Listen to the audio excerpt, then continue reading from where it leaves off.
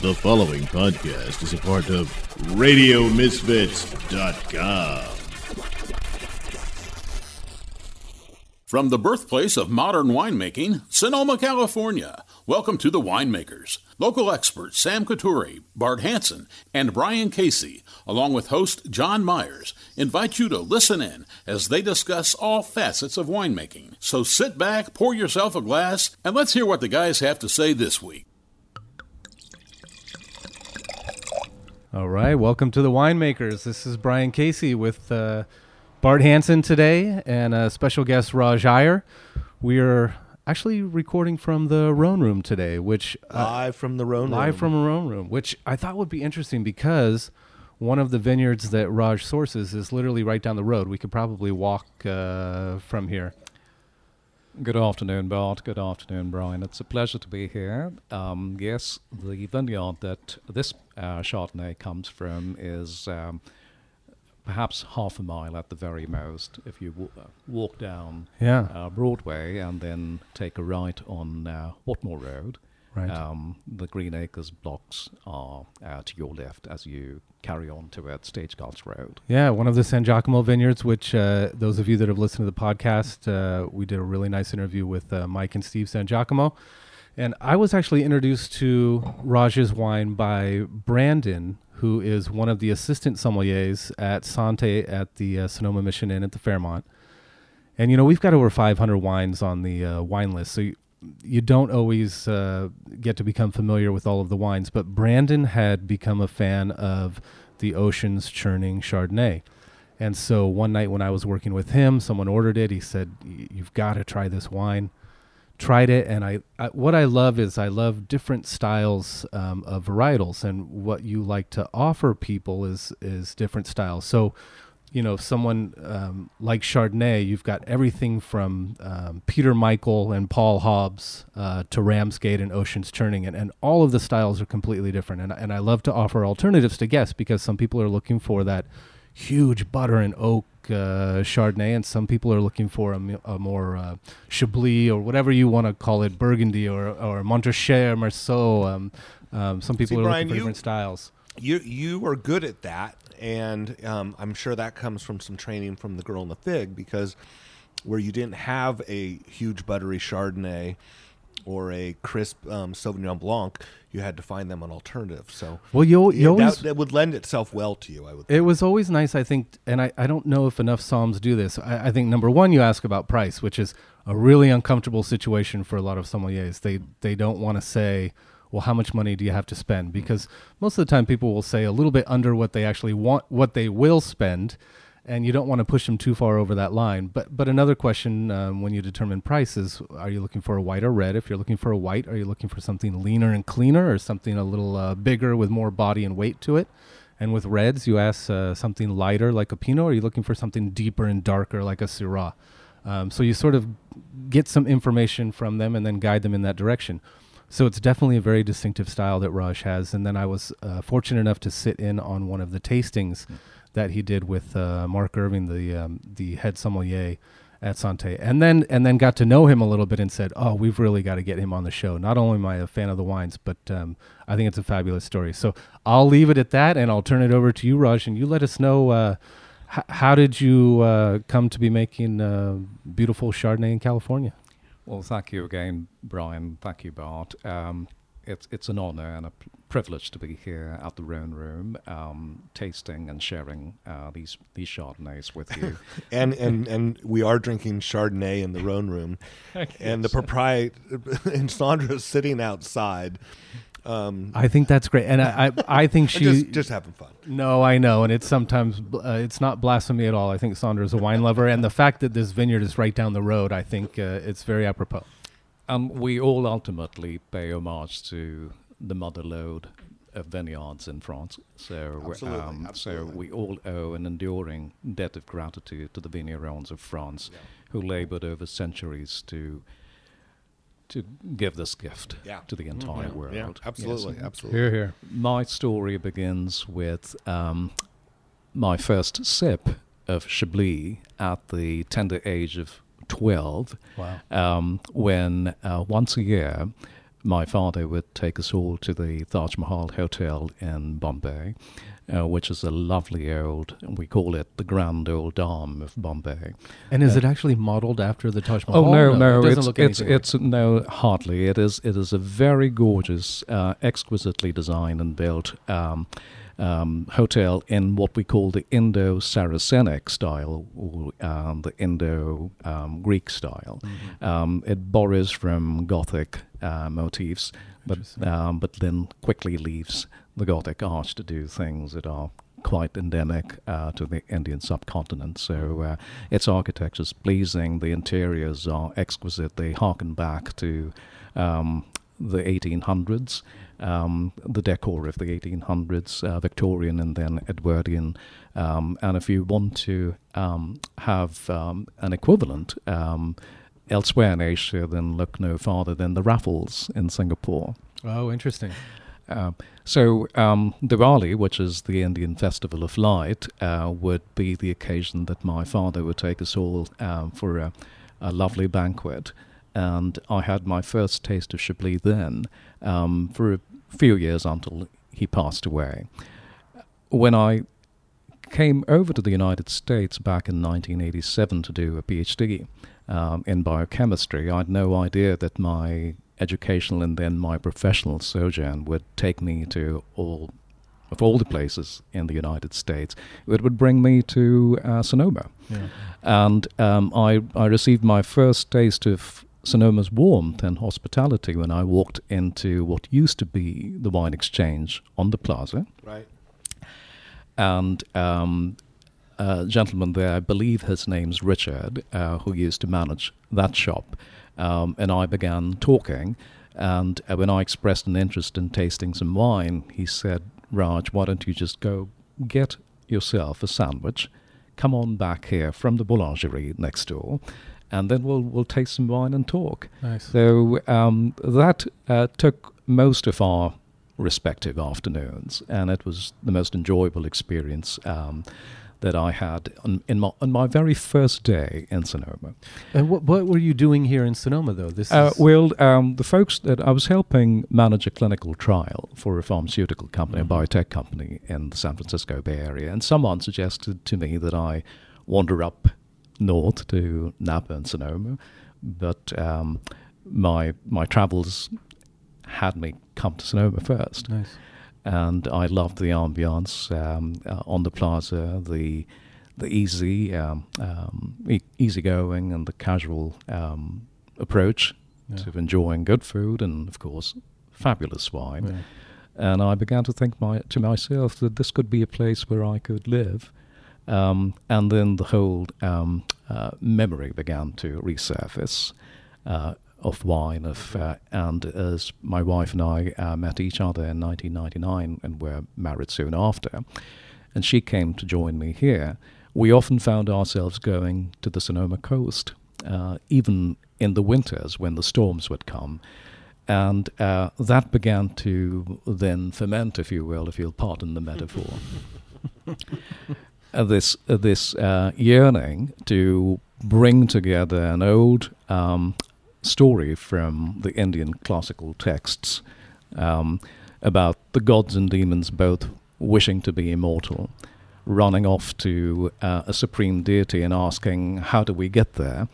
And receiving the answer that the answer lay in churning the cosmic ocean from which the nectar of immortality would be received. Wow. When they did so, first the most horrid poisons emerged, and then a goddess rose to the surface with a pot of nectar. But to their consternation, it wasn't that of immortality, it was that of wisdom.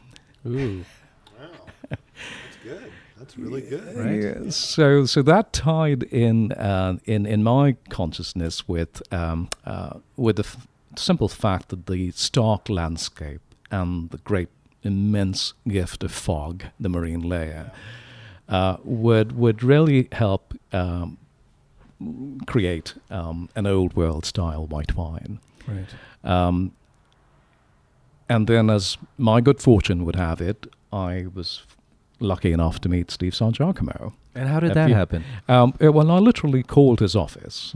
Okay. And to my immense relief and then gratitude, he called me back and said, "Raj, why don't you come over and we'll talk?" So what year was this, Raj? This was 14, early 2014. Okay. Now, along the way, I'd begun making Rhone-style whites at home as a garagist. Were you, the gentleman from the wine exchange? Yes. He and his partner there, Dan. Yes. They were home winemakers and kind of ran that home winemaking organization here in the valley. Yes. Did you start off working with them, or just indeed, on your own? I indeed was a member of what used to be called VOMDES, and I believe is now called the Sonoma Home Winemakers Society for a number of years, and enjoyed my participation there immensely. But I did take some courses at Napa College in winery operations and enology, and then supplemented my biochemistry proficiency with an artistic impulse. Yep. And that helped me make some mostly Viogniers, but a little bit of Marsanne and Roussanne as well, which I would source from Lodi, but again make it in a very old world tradition, ensuring that the opulence of a Viognier could be balanced by acidity, Right. and create a wine that would be food worthy. Right. Yeah. That's awesome. And do you still have some of those wines? I do, as a matter of fact. I've got perhaps about 6 bottles of the very last Viognier I made before my wife gently nudged me into getting out of the garage, cluttering it up all with small stainless steel tanks and piping and I've the made like. beer at home, so it was the smell eventually that forced me. My wife forced me to get out of the house because the smell of fermentation, she just wasn't really a big fan of. So, yeah, I can understand completely. Yes.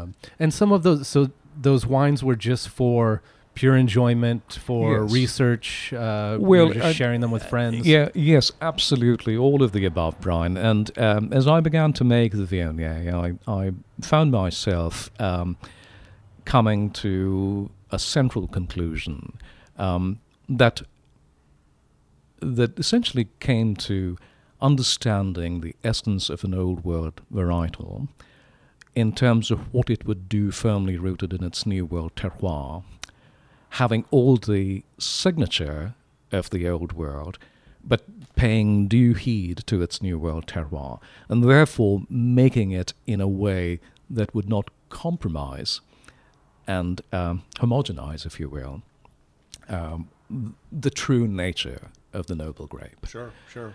And in a warm clime like ours, I mean, I speak generally in California, both northern and central, Right. that requires a little bit of soul-searching, thinking through, and above everything, developing a deeply trusted relationship with your grower. Absolutely. I mean, that's where it all starts with, is that. Anyway, go right ahead. Indeed. And so here in Sonoma, as I did in the initial years working in Lodi, I was really privileged to meet Steve San Giacomo, and found an ethic, an aesthetic that Steve imparts to his work as a vigneron, he and his entire family. It's to have farmed lands here in Sonoma for almost 100 years, first as fruit growers and then since the early 60s as vignerons, is truly a remarkable legacy to look back on with great pride. Yeah, absolutely. We couldn't agree with you more.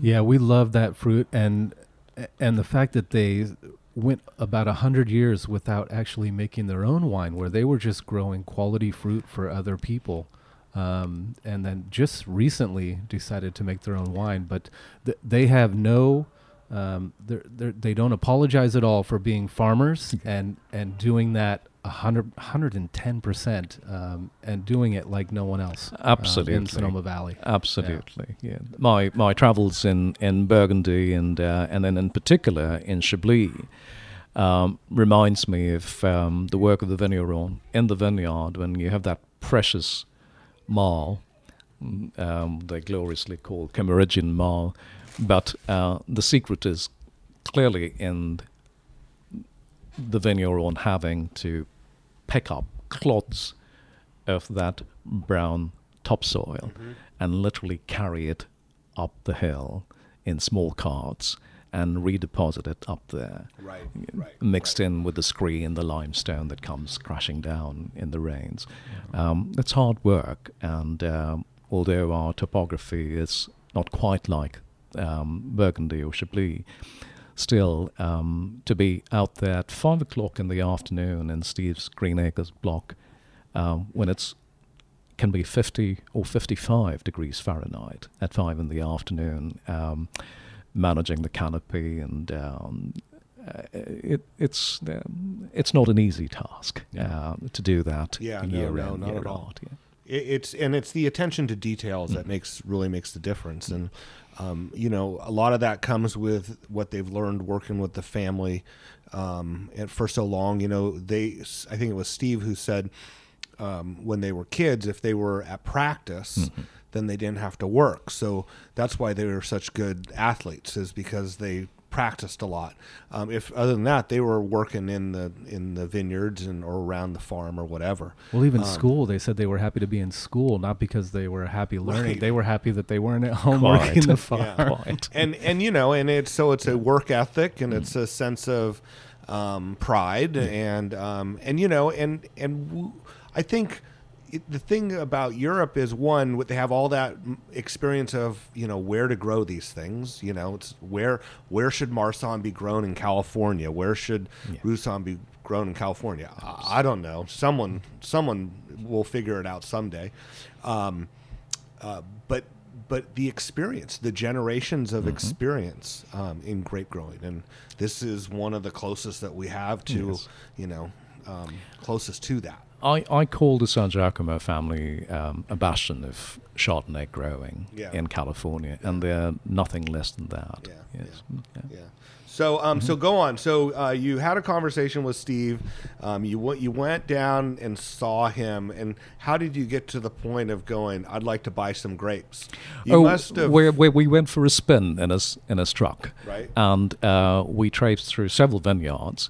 And we were talking all that time, and as we both began to acquaint each other of our old world pedigree, his from Italy and mine from India, we both realized that we were imparting to my endeavor on a very, very small scale, and his on a much, much larger one, the same rigor and the same nod to an aesthetic that's rare to find.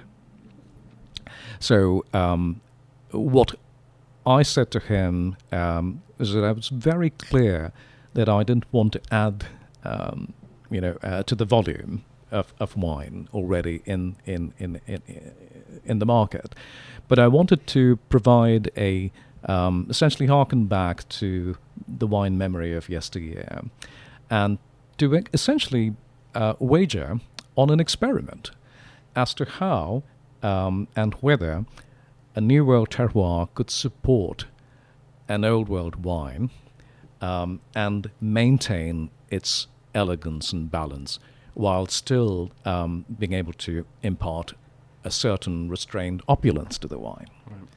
This became an experiment for me. And so as we drove through and then walked through the vineyards, there were two vineyards in Steve's portfolio that really resonated with me.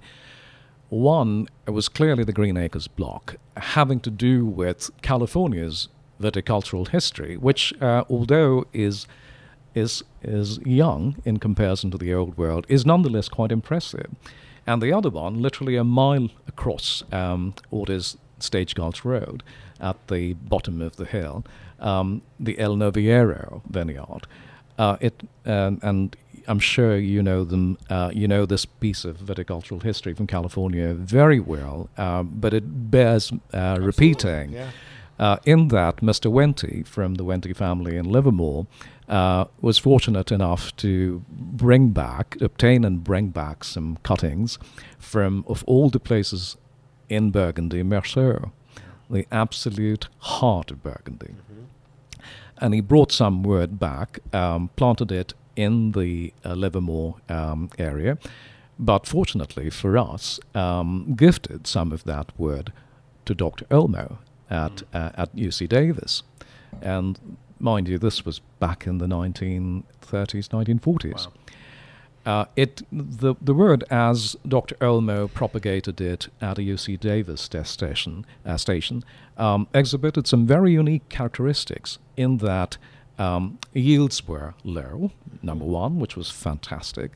But number two, it exhibited what the French call mirandage, shot berries, hens and chicks, etc. Yep.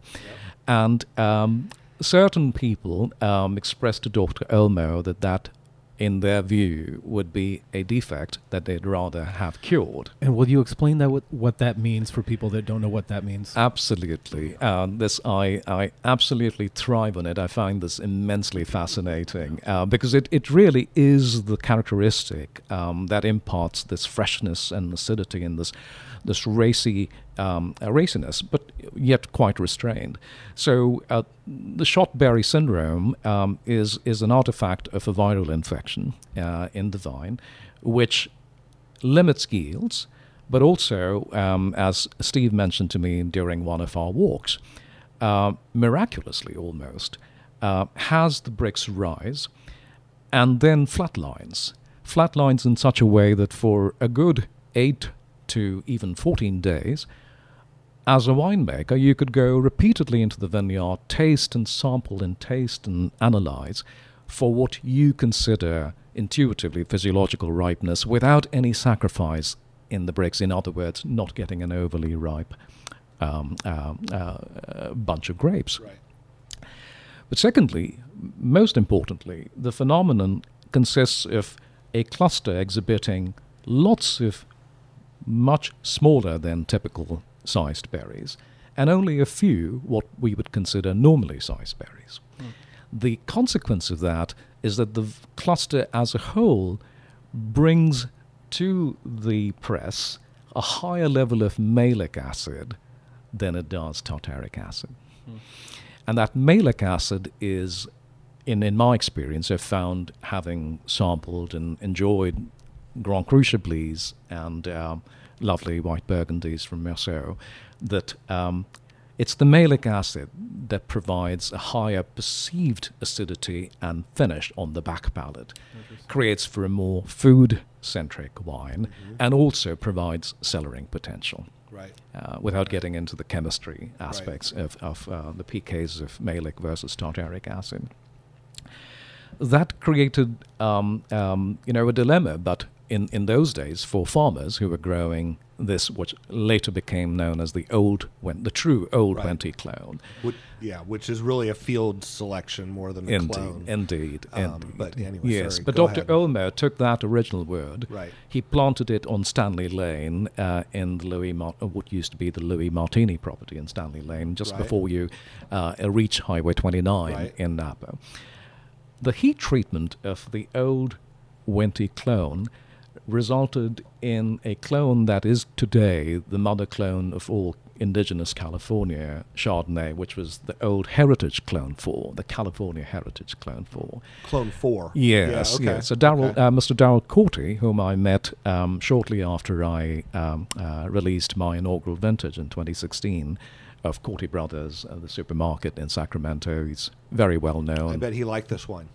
He tremendously enjoyed it, and we my wife and I shared this wine with him in the back of his quaint supermarket in downtown Sacramento, and amidst all the hustle and bustle of groceries and greens and vegetables going in and out of that cold room, the three of us simply sat there quietly drinking, sip after sip after sip. Brian, have you ever been to Yes. Cordy Brothers? I have not. You No. know, we need to plan that trip over to Sacramento and get Craig, and then go to Cordy Brothers. Right. You would love it. So, Yeah. Yes. So to simply complete the story very briefly, what became known as Old Heritage or California Heritage Clone 4 has now been propagated throughout the state. But what I found on Steve's and the Sargiacomo family's El Noviera vineyard, which is only a mile apart from Green Acres, is that the soil is extremely shallow, in that if you were to excavate 6-8 feet, you would hit prehistoric seabed. So the heat treatment, however, combined with the Clone 4 in Steve Sargiacomo's hands in the El Noviera vineyard, combined with its exposure to the marine layer, the fog that comes creeping down the hills in the late afternoon, stays until 10, 11 the next morning. And after it's dissipated, the bay breezes begin picking up. What that does is it imparts a richness and a restrained opulence to the fruit, notes of tropicality, if you like, without any compromise in the acidity whatsoever. Interesting. So much so that in 2014, my wife and I harvested the Green Acres on the 25th of September on our wedding anniversary at 1 o'clock in the morning, as you must with Chardonnay. But we'd already harvested the El Noviera a good 20 days before. Wow. And yet, the pH and the titratable acidities lined up absolutely on top of each Wow. other. They were identical. Wow. So I was very compelled, therefore, to undertake a winemaking style, an approach that would absolutely not compromise on the native essence, the native acidity, and the native fruit characteristics of these lovely old clones. Right. Yeah. And what did Steve San Giacomo say when you said that you were interested in getting grapes from him?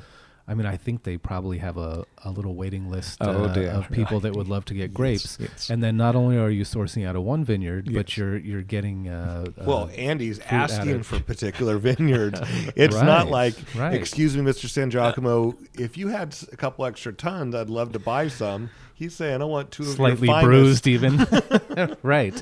Yeah, and I want the old Winty stuff, which when you talk about the old Winty clones, Bart, is that sort of how it is with some of the Zinfandel, where you've got the Well, if you remember when we walked, unusual size berries? yeah, in remember every we were cluster walking and- through Los Chamazol this Chamazol. last year, and as we were going up the hill, there were different areas where there was a lot more shot berries. Right. You know, so absolutely, and you know the different size clusters and stuff, but nothing has ever been like identified and really honed in like this old, the Wente clone.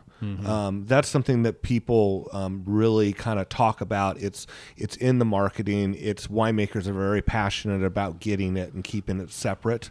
Whereas Zinfandel, I mean, there's certainly different clones. The Duprat clone or the Duprat cutting is very, very popular.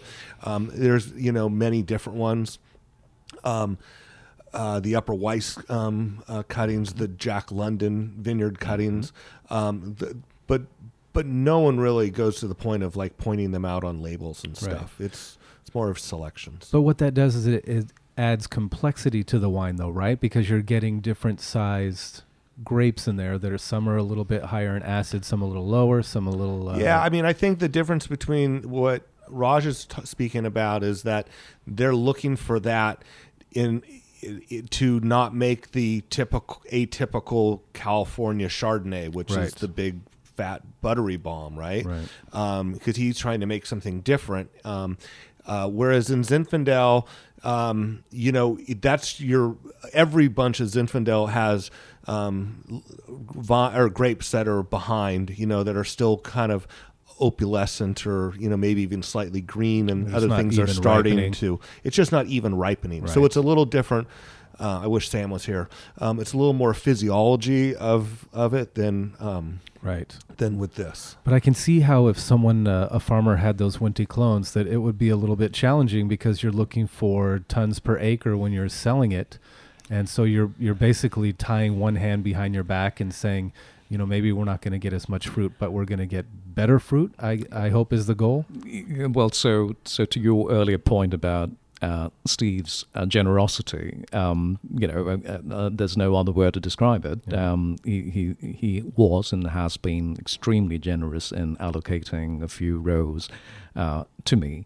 And with regard to the yield, I recall, if memory serves right, that in 2014, that particular block of the Green Acres vineyard provided yields of approximately 2 tons an acre, perhaps even less, which is simply, in any other industry or farming area, it would be called subsistence farming. And remember, Brian, this is the block that the family originally planted. Yes. Right. So it's the oldest vines on the property. Yeah. And then, another thing, and again, I wish Sam was here because I would pose this as a question, not pretending like I actually know what I'm talking about. But, these bunches are also smaller. And if we think about when we talk about how, Phil's comment about hanging with integrity in filtered light. And dappled In sunlight. dappled sunlight, Which, yes. believe it or not, Raj has that on his website. And I thought that was really interesting because we talk about that all the time. So it's less about. I mean, you could still theoretically possibly put out a little more fruit because the bunches aren't as big, and you don't have to worry about them laying on top of each other. Interesting. And remember, because that's something you try to. That winemakers always ask is for that fruit's not piled on top of each other, because that's places where you can start to get mold or, things don't get ripened because there's no sun on both sides, and So paint a picture for me of these clusters. Are they about the size of your fist balled up? Is that, or are we talking larger? Slightly. They're probably to your wrists. Okay. And that's the typical size of a cluster. Right. But I would be tempted to say that approximately 70% of these typical clusters that exhibit mirandage, 70% of the berries in those clusters do exhibit shot berries. Wow. Or are actually shot berries, right? Or what we call chicks, right? Whereas about 30% approximately would be the hens, the equivalent of the hens. Yeah. So Steve says, "Hey, let's do this. I'll give you some fruit." At that point, or your wife knows, or that you're not coming home with these grapes to your garage. So, So had you already had a place lined up that then we began. I began a flurry of calls and visits to area wineries whom I thought I might, beg, grovel, plead. So you thought maybe you could slip in there, right? Yeah. Absolutely. And so who was the lucky winery? Well, I must say, in all honesty and with all modesty, I was the lucky one because there were a number of wineries who expressed an interest, but also because of my unique requirements in that I would be responsible for all facets of the winemaking. I know how that goes. Including the last 2 to 3 weeks of being very hands-on in the vineyard, which Steve magnanimously allows me to do. Wow. It became a bit of a challenge, only because of the bureaucratic aspects, the insurance aspects and so forth. But fortunately, I met Robert Trex at Deerfield Ranch, who is also of the old world bent, and we got along quite well. And he agreed that a limited responsibility in the context of the bonded and licensed winery for me would be appropriate, and I also found that the people who work in the cellar, the staff, are all very, very experienced, and they bring a great passion and joy for what they do there. And when they realized that I planned to make an old world style Chardonnay, they were excited. Yeah, and that's great. We've had 2 vintages under our belt so far, but only because I'm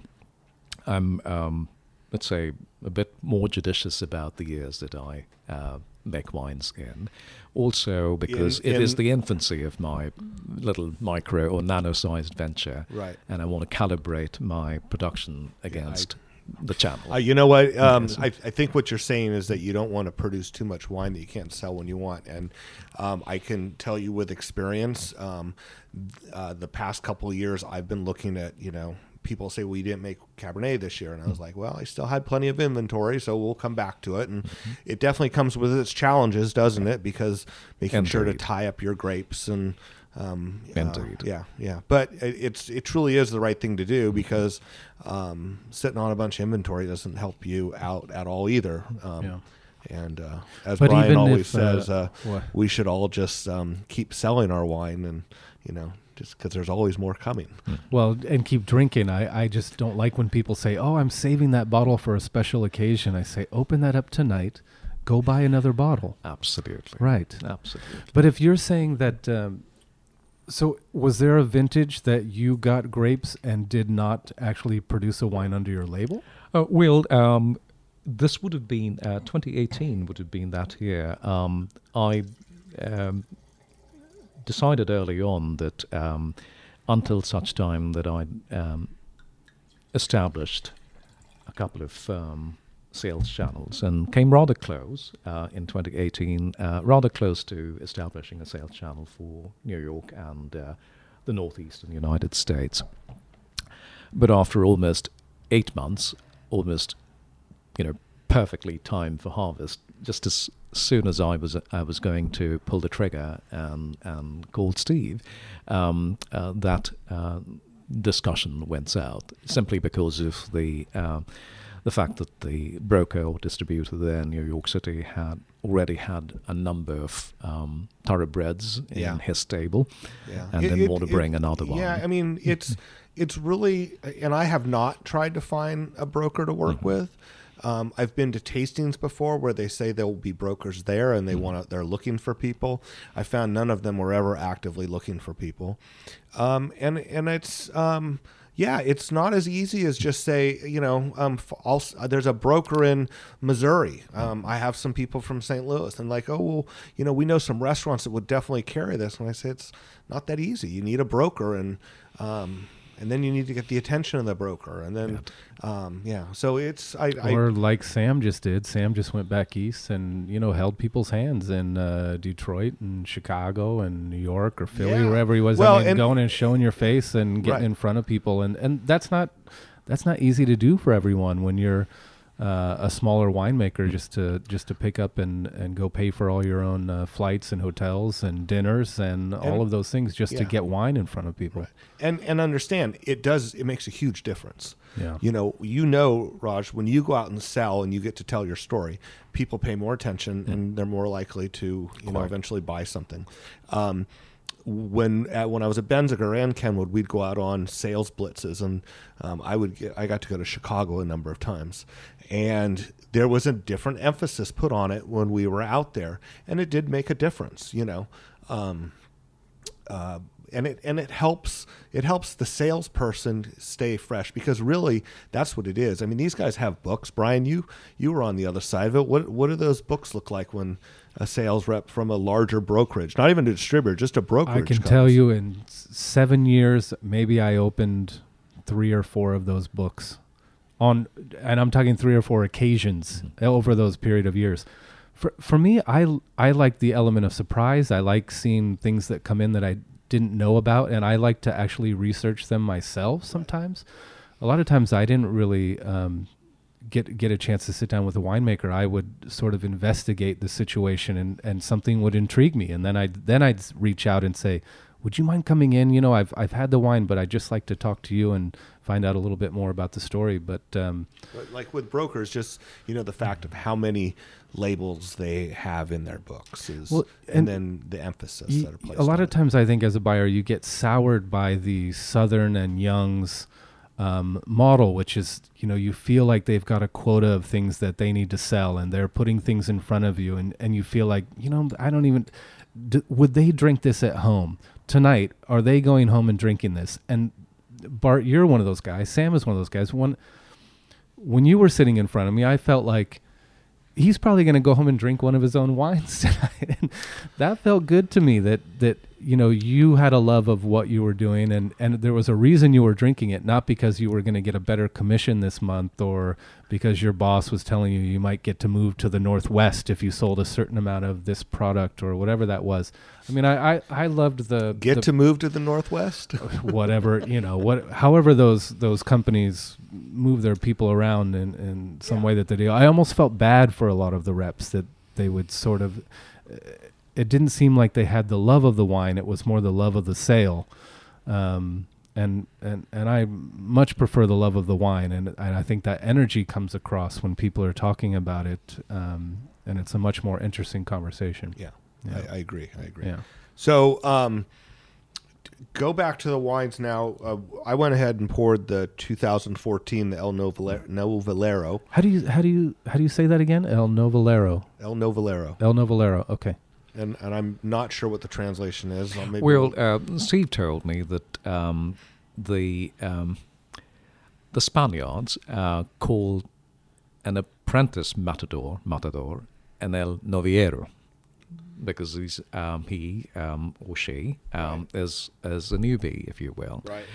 But interestingly, in Priorat, barely a month ago, when my wife and I were traveling in that particular part of Spain's wine regions, we met a young lady, a Mexican winemaker, who I think is going to be a star, in less than a decade. Extremely bright and energetic and knowledgeable.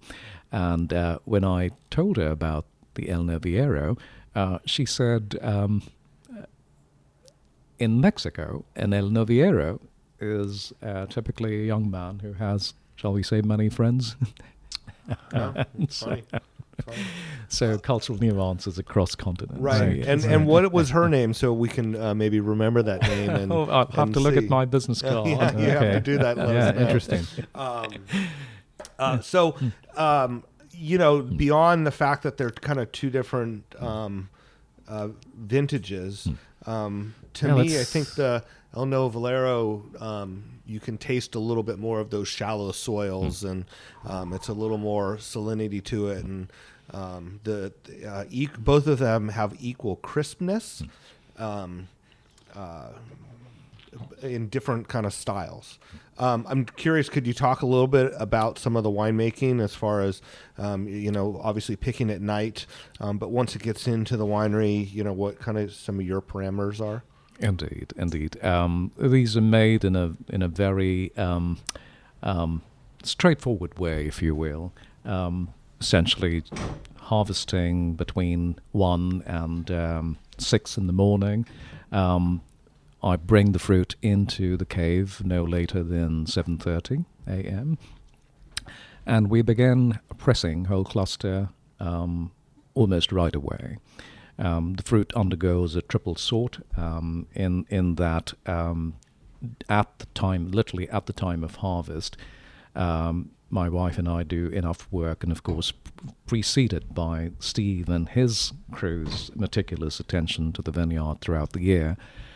We do enough work such that the actual harvesting of the clusters into the 40-pound bins is done in a way that any botrytized clusters would have already been dropped by that time.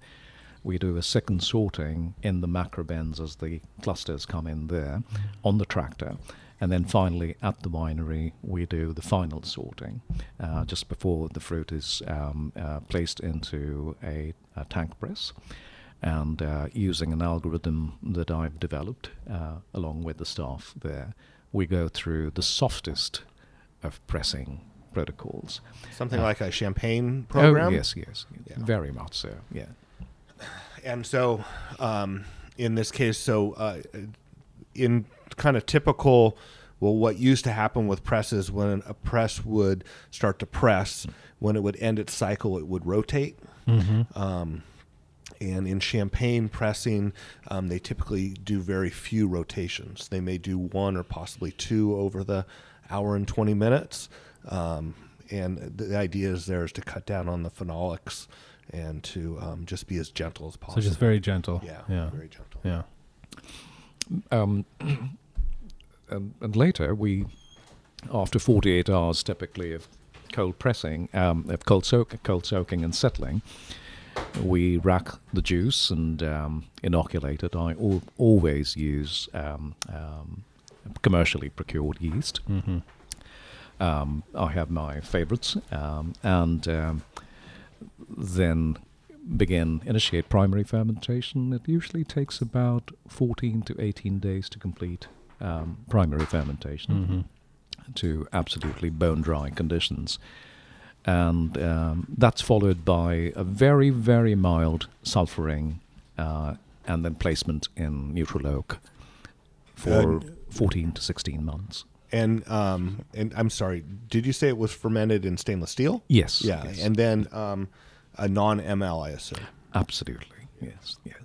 Right. Yes. Yeah, you can get the freshness. Yeah. Well, I mean, although I think some Burgundy goes through ML. Indeed. Right. Indeed. And Chablis, I'm not sure. Does Chablis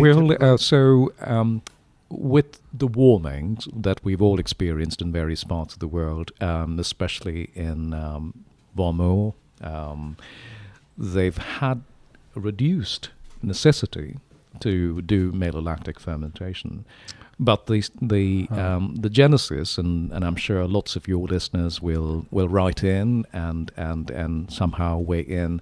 My understanding, having spoken with vignerons there, is that centuries ago, or at least decades ago, the vignerons, the Chablisiens, found that wines could be thin in particularly wet and cold years.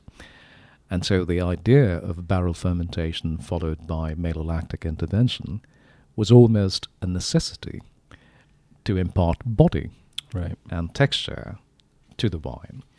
The fact that the malolactic intervention created a rounder mouthfeel helped. But those wines, in any case, are ones that you would cellar for 10 years before opening the very first, and then possibly enjoy for another 10 to 15 years. So in the context of Chablis Premier Cru, Grand Cru, in the context of Merceau occasionally, or the Montrachet's, some vignerons choose to still conduct some malolactic intervention. But it isn't their first methodology. It's only when necessary. Right. In the New World, we've adopted that methodology with gusto, and with the effects that we are all too familiar with. And and I don't say that with any prejudice whatsoever. No, yeah. It's stylistic. It's just what people like. People Absolutely. enjoy. Right. Yeah. So. And where have you placed the wines so far? Well, we've been really, really fortunate. The conversations that I had with your colleagues, Brian, notably starting with Mark Irving, the lead sommelier at Champé, the Michelin, resulted in the wine being placed there. And as luck would have it, about 2 years ago, my wife and I found ourselves on Main Street in Yountville having croissant and coffee at Bouchon Bakery. And my wife simply asked me, she said to me, "Why don't you go into Bouchon, introduce yourself?" And I looked at her with absolute amazement. And but she was gentle but persuasive, as she always is. So there I mustered the courage up and walked in, introduced myself. And Elias Mandilares, who at the time was the beverage director at Ad Hoc, happened to be in the house there, just up the street.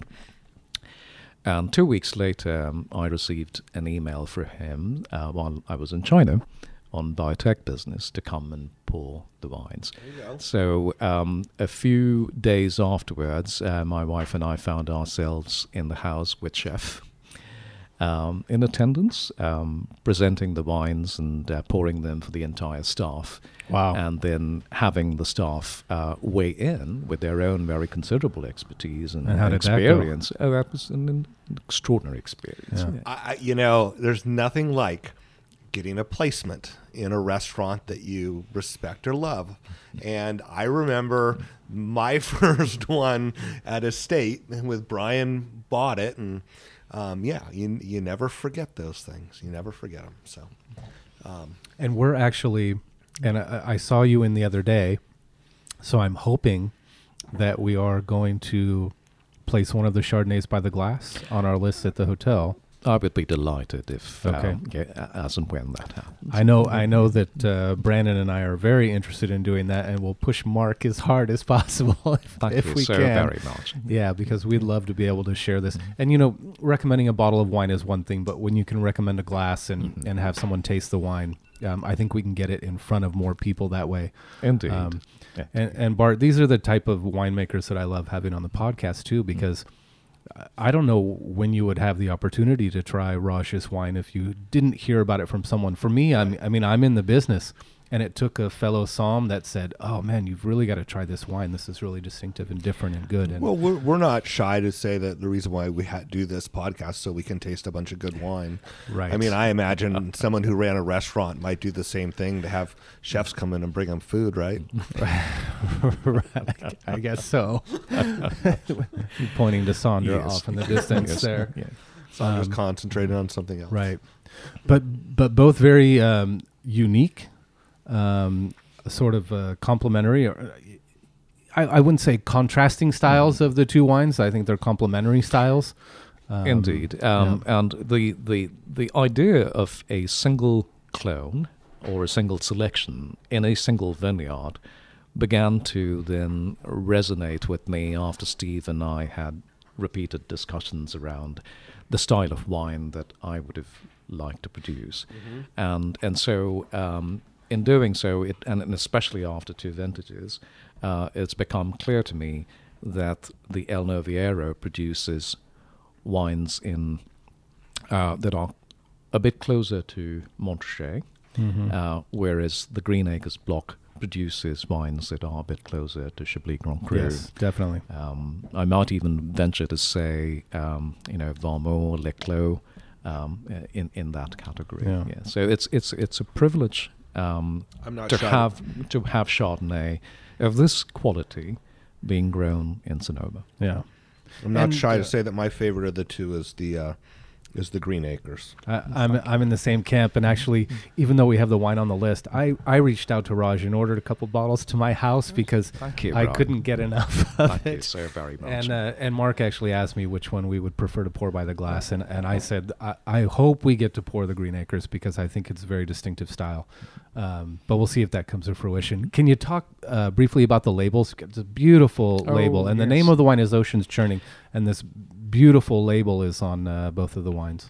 Well, again, this is all, grand design, divine intervention, whatever one is inclined to say about it. But having lived in Sonoma for now about 21 to 22 years, within my having moved here, perhaps about 2 years after I moved here, my wife and I were on the plaza on a Tuesday afternoon in the summer, farmers market, and a gentleman walked up to me and said, "Are you Persian by any chance?" And I said, "No, I'm from India." "Well, in that case, you ought to meet my good friend, Mr. Prasanna, who's also from India." And a few weeks later, I had the privilege and honor of meeting Mr. Prasanna, who was one of India's most iconic artists in the 1950s and 60s, whose work had been collected by German opera stars and industrialists in Europe, etc. But he lived in a hut on a hill outside Bombay, and people would have their chauffeurs drop them off at the bottom of the hill and make the pilgrimage, as it were, up there to spend a few hours with him. And when it rained, it would just rain through leaks in the roof and flood the floor of his modest home. But as he said, he spent the first half of his life in art painting the spirit of nature, and then for a second he painted the nature of spirit. So being from India, he instantly understood and saw the depth of the story behind ocean's churning, that yearning to be immortal, yet receiving the nectar of wisdom from the goddess. In vino veritas. Yes, a little bit, yeah. Indeed. And so he told me I didn't even have to begin to describe what I would have liked on the label. And a few days later, he called me and my wife to his home in Sonoma, and there we have it. Yeah, Wow. I mean, isn't that amazing that you both ended up in Sonoma? Yes, indeed. You had no idea that he lived here. Absolutely none. And this was the original piece of artwork he created. He created this especially for me. Yeah, Wow, and that's I'm special. It's I'm spectacular. deeply indebted. And all the in India, art works in many levels. There's the immediate sense of the sensory experience, but then what sustains the sensory experience is the recognition, the re-knowing of what one intrinsically knows. Mm-hmm. And in India, art, music, dance, drama, literature, we have almost 23 languages, full-blown languages in India. Wow. Each with its own script, each with its literature going back 2,000 years, and with all the foods and customs and dress of that diverse country. So art works on a sensory level first and then begins to work subliminally into that which is ingrained in all of us, yet because of the play of the mind, it rarely comes to the fore. But people, the most ordinary people in India, and I say that with the utmost respect, deeply are cued into that sense of the infinite and infinitesimal. And art simply rejuvenates that knowing. And this label and the painting behind it is another example of it. Yeah. That's Beautiful. Beautiful, and I love the name of Raj. I love the wines. Sandra has joined us at the table. Sandra, I'm sorry, if you want to grab a glass, do you want to try the wine? Are you not... I'm healthy if you want. Yeah, I'll taste a sip, but you know Okay. I don't really drink that much Chardonnay. Oh, please. No offense, Raj. So, Sandra, you're going to have Which to one learn to is speak this into the first? microphone. Oh, geez. Oh, no. Can you hear me? Well, first, can we talk about how people can get a hold of the wines if they're interested, which you should be. If you're a wine lover, it's oceanschurning.com, correct, Raj? Thank you, Brian. Yes. And you can ship into pretty much any... most states except about 7 or 8 that are particularly... Gorgeous. Isn't it good? Thank you. Yeah. Thank you so very much, Gorgeous. Yeah. Sandra. Coming from you, it's an honor. It's gorgeous. Yeah. Thank you. Yeah. Thank you. Yes, there are about 7 or 8 states that I would prefer not shipping to because of the understandable bureaucratic issues around it. But we can ship to almost 42 or 43 states, Okay. if I'm not mistaken. And locally, is there somewhere that people can pick up the wine besides doing Oh. what I did, which is Oh, just kind thank of you. reach out and have it Indeed. sent to my house? Absolutely. Can we introduce you to Todd out at Sonoma's Best, possibly? Oh, that would be delightful. And I must also mention Robert Della Santina, Rob has it there who at Enoteca. again at about 2 years ago, I walked into his shop, his lovely little wine bar there in the afternoon, and he and a friend were tasting lots of wines, and then we began talking as I poured the wines, and we talked quite a bit. And then he immediately texted Stephen saying, "Hooray for you," and "Hooray for Raj" as well. So I'm very grateful. So, Robert has some of the Chardonnay. Okay. Another place in Santa Rosa in downtown on 4th Street, I believe. There's Willoughby's Wines and Spirits. They carry some of the Chardonnay too. Actually, I think it's 3rd Street. Yeah, Third. Willoughby's. Thank yes. you. Thank you. Yes. Yeah, Willoughby's is a nice little wine shop if you haven't been through there, Brian. Yeah, I've never heard of it. They have a wine bar in the back. They probably have about 20 wines by the glass and Okay. some taps. Okay. Yeah, it's nice. Yeah, and I just stopped in last week to Sandra and I had lunch at El Molino, and I had a little time to kill before going to work. I actually stopped by the panel, which used to be Wendy's Wine Shack, and stopped in and met the owner and her daughter. Lovely people, Doing a nice job. and they know all of you guys. They, Yeah, well, I mean, we were all on the panel. Right. yeah, And Was I on when you were on? no, I we was were with on. women. I Yeah, was with a yeah, bunch we of were women. just right there within that, and that's when Wendy owned it. Right.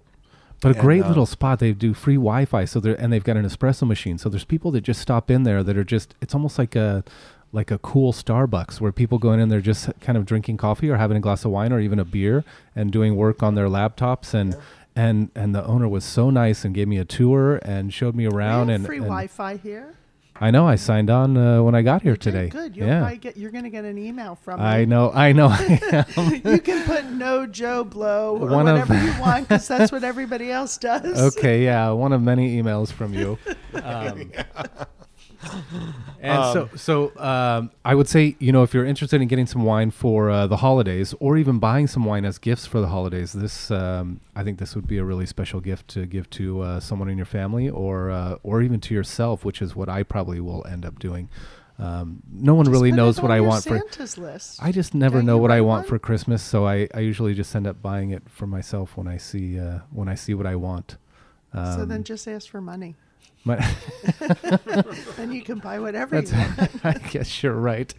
Well, and Sandra, can you and I talk about something that's going on here in the immediate future with the two of us? Yeah, why not? Pourquoi pas, which is my favorite saying of all times. Why not in French? And I can actually remember that. We have been talking about this for a few months now, maybe longer even. Yeah. But I think you guys with the winemakers have just done such a phenomenal job. I'm blown away by the education. When I listen, I don't listen just because you're my friends. I listen because I actually learn so much. You have fascinating guests on.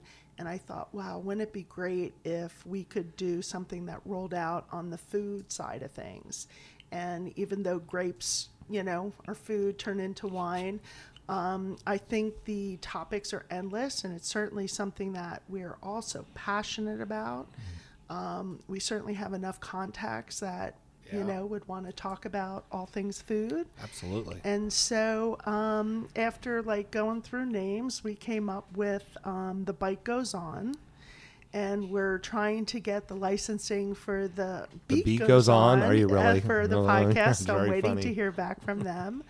And so we're going to start recording next week and getting our list together. Our website is live at thebitegoeson.com. Wow, you have a And- website? Why, don't you have a website at the Winemakers? No, maybe we ought to. Well, we have a Facebook we have a- page. Yeah. We have a Facebook page, at the Bite Sandra, Goes you On. have to remember We have that an Instagram on Bite Talk, right. at Bite Talk. The way the winemaker started was sort of four of us wanting to get together and drink wine, and somehow it came into a podcast, but we never really put much thought into how it was all going to come together. Right. And so I'm blessed that And we literally go, hey, I got so-and-so for this week. When can you record?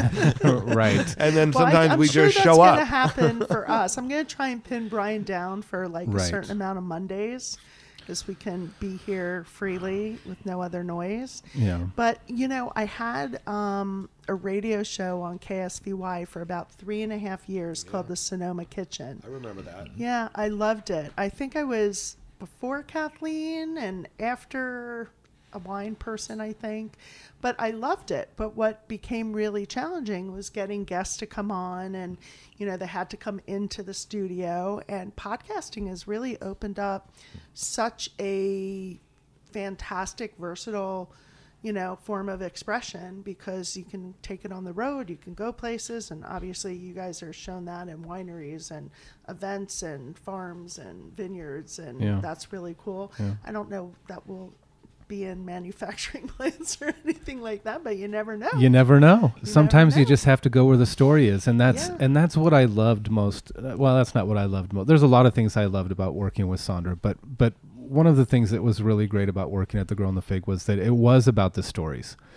The wine list for me was very personal. It was relationship based, and that doesn't mean that if you had a crappy wine and I was a friend of yours that you made it on the list. It meant that we knew the people that we were in business with, and we knew their practices, and we knew not only them, but sometimes, their family, and a lot of times they were the ones dropping off product. And it was like that we're sitting now next to the Girl in the Fig Garden. It's the same way. There's a story to be told there. And Sandra and I both love stories. So I think this was a good fit for the both of us, that we're just going to try and tell some stories and have people come on and share their stories. We think it's interesting and worthwhile. And I'm very excited myself. I listen to quite a few podcasts, either working out or on my bike and stuff. And I think it'd be good. The two of you should be very entertaining. Well, there's so many ways to go, with food, because it touches it. People. I thought about this, that together. food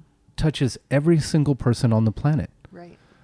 Right. And in similar ways. And it was funny, even like playing with the website, the first bio I put on was, my typical, 21 years, Girl in the Fig, blah, blah, blah, from Philadelphia.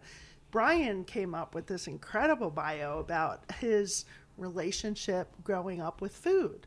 So, of course, I had to change mine to my relationship, which is totally opposite of Brian's, but we have...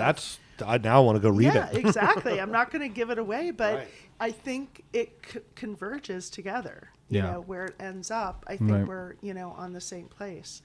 We have some, I've been working with some really cool people right now through the foundation, in where we're giving grants, and I've never been a food politics person or, anything like that. But, there's a lot of stuff coming to the forefront about organic, and not that it's a new thing, but there's always something going on, whether it's the ugly food movement or, continuing to feed millions and millions of people that can't get food, or raising the bar for, the next generation chefs or the farmers, or how we get people, how it grows from how we put it in our mouths. Well, and for me, it completes a story. A lot of times you've got the mushroom forager that drops off the mushrooms at the restaurant.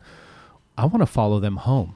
Right. I want to see what they do in their off time. How did they get into that life? You've got the people that are gardening. How did you get into that? I can't wait to follow these people home. Yeah, and I think we'll make it non-typical. I think we'll have lots of information that I think everybody, would be curious about. But I think our curiosity goes deeper, and so I think we're going to get it out of them. I'm pretty sure. Right. We're going to dig deep. Right. Yeah. Yeah, I'm excited. That would have been a good title too. Dig deep. We had a lot of titles. Can I tell them my favorite one? Yeah, no. And so that they know but they're very lucky that they were spared. Yes. Is that all right, since it is my podcast? Exactly. Okay. No, it's our podcast. Yeah, that's true. Isn't that funny how we take ownership just like that? Wow. I'm sitting in front of the mixing board, so it feels like if there's any sound issues, you'll know who's to blame. Right, that's exactly right. Right, I know. Well, there's... And when people say, boy, it sounded terrible today. Well, it's Brian's podcast. Right. Exactly. Well, they're coming up with a name, and Sandra and I think we're in the same boat, that, it's really hard to get started unless that foundation, I think what we call usul, the base of the pillar. Until you have that base of the pillar, it's hard to build. And so we were sort of stuck for about a week with the name, but I think the bite goes on is perfect. And I can tell you that thankfully Sandra's involved. And this has been a common theme, not just over the last month, but over the last 10 years of my life. Thankfully Sandra's involved because Well, the decisions that I grateful as make well. sometimes, you know, I'm out in left field. Sandra's reining me back in constantly. So you can see that the title that I came up with was In Your Mouth. Yeah, I mean, can you imagine? Hi, this is Sandra Bernstein. In your mouth. In your mouth. Because I Oh thought my that was, God. I you know, would be, food goes in your That would be mouth. like sexual harassment. I would be like taken away from my restaurant. They Well, would be what like, isn't "You're there? done." Isn't there? There's one of the TV shows, one of the cooking TV shows. One of them is like, "Get in my mouth now." Or get in my belly. Get in my belly. Well- Well, that's you. Well, there's a lot of people But there that are, use yeah. hashtag But get my but that belly. worked. Yeah, get my Yeah, belly. That's yeah. Belly's a but little bit Get in my tamer. mouth? And I didn't say get in my mouth, Yeah. Bart. I just said And in then- your mouth because and I then thought you it know- applies to everything, food, drink, you know, that we were talking about. Is everything is getting ingested. exactly. And the picture he sends me a picture, the picture of him with the headband and the glasses. Oh, the and it's Lone like, Ranger's The Lone headband Ranger, and my can pink you put sunglasses. this on the website for my picture? And I'm like, no, Right. no, we're going to come off serious. And then if you want to do whatever, Right. you'll have that. I get to wear the ability. headband in my free time. You She can said. wear, you Exactly. can wear it while you're talking. while you're podcasting, While as you're long as you're not podcasting. So video the, casting. The only other thing I wanted to add is on the website, thebite.com's, there is a Be Our Guest page. Yes. So people, if you want to get on the podcast and have some fun with us, there's a place where you can just shoot us a message saying what you want to talk about, when you're available, and we're really excited because we're going to be calling people out, but you know, it can go both ways. So Yeah. Well, and I'm excited to see Kathleen Hill. I think it would be nice to have her on, and if she can bring some of her Yeah, fabulous just kitchen gonna gadgets that talk maybe I about can her. borrow for a week and come back and let her know how they worked exactly. out. That'd be fun. Yeah. Yeah. Yeah, she's excited.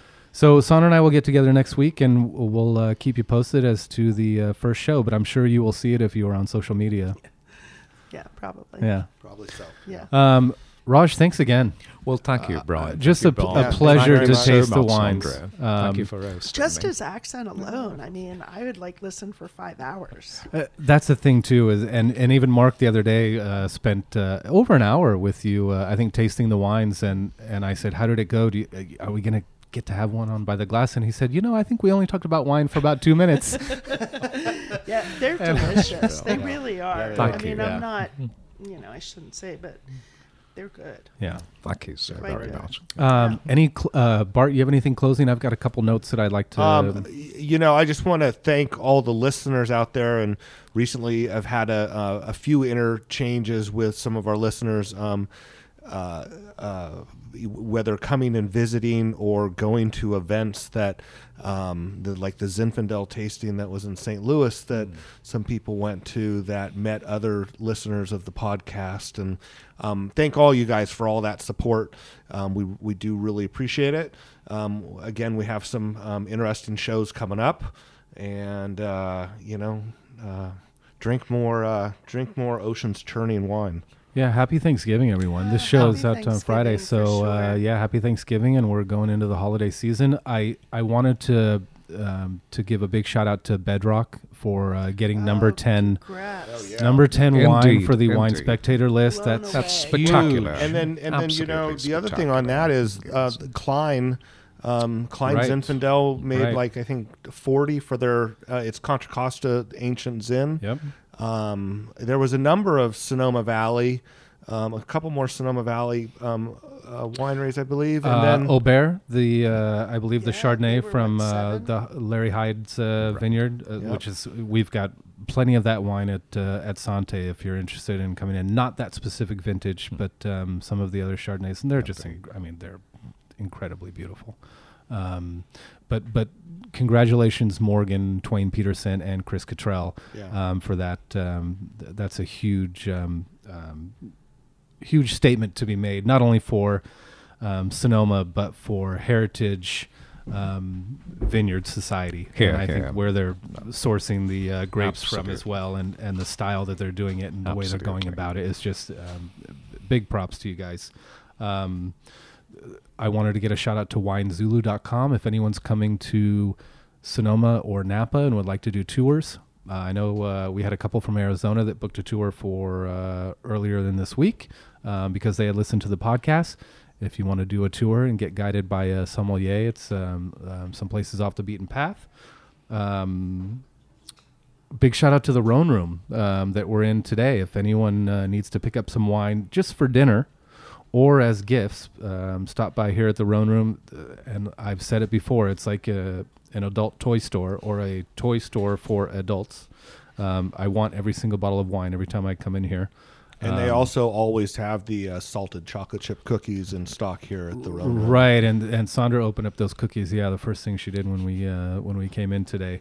And then I just really wanted to finish by saying, it's unfortunate what's going on here in California with the fires again this year, and luckily the conversation isn't about grapes for the most part like it was last year. I know, it had to do with people, but it also had a lot to do with the wine industry. Now it's just about people in their homes, and anyone that's seen the news, whether it's Northern or Southern California, it's just some horrible tragedies that are going on. So I just want to say stay strong, everyone out there. We feel for you.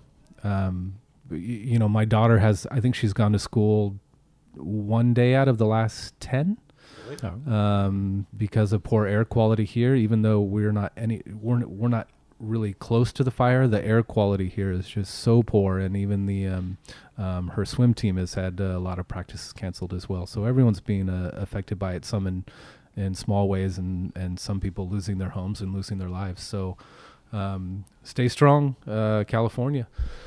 And if you need to get cheered up, I recommend drinking some wine.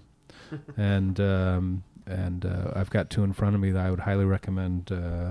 So Raj, thanks again for bringing on the Ocean's Churning, and thanks to the San Giacomo family for growing these beautiful grapes. Thank you again, Brian, and thank you, Bart. Yeah, thank you. It's an honor. It's been great, been great visiting with you. Yeah, and I think we've lost Sandra. She just locked herself out. This has been the Winemakers. We will post pictures of these beautiful labels on the Instagram and on the Facebook account and on the Radio Misfits podcast network. We will post contact information for Raj so that you can get a hold of these beautiful wines. And Sandra and I will let you know when the first Bike Goes On podcast comes out. And Sam is back and John are back. They've both been on assignment. Sam has been back east, but I know John will be back next week, and Sam will be joining us hopefully later this week as well. So thank you for listening to the Winemakers. We will see you next week. Happy Thanksgiving. Happy Thanksgiving, everyone.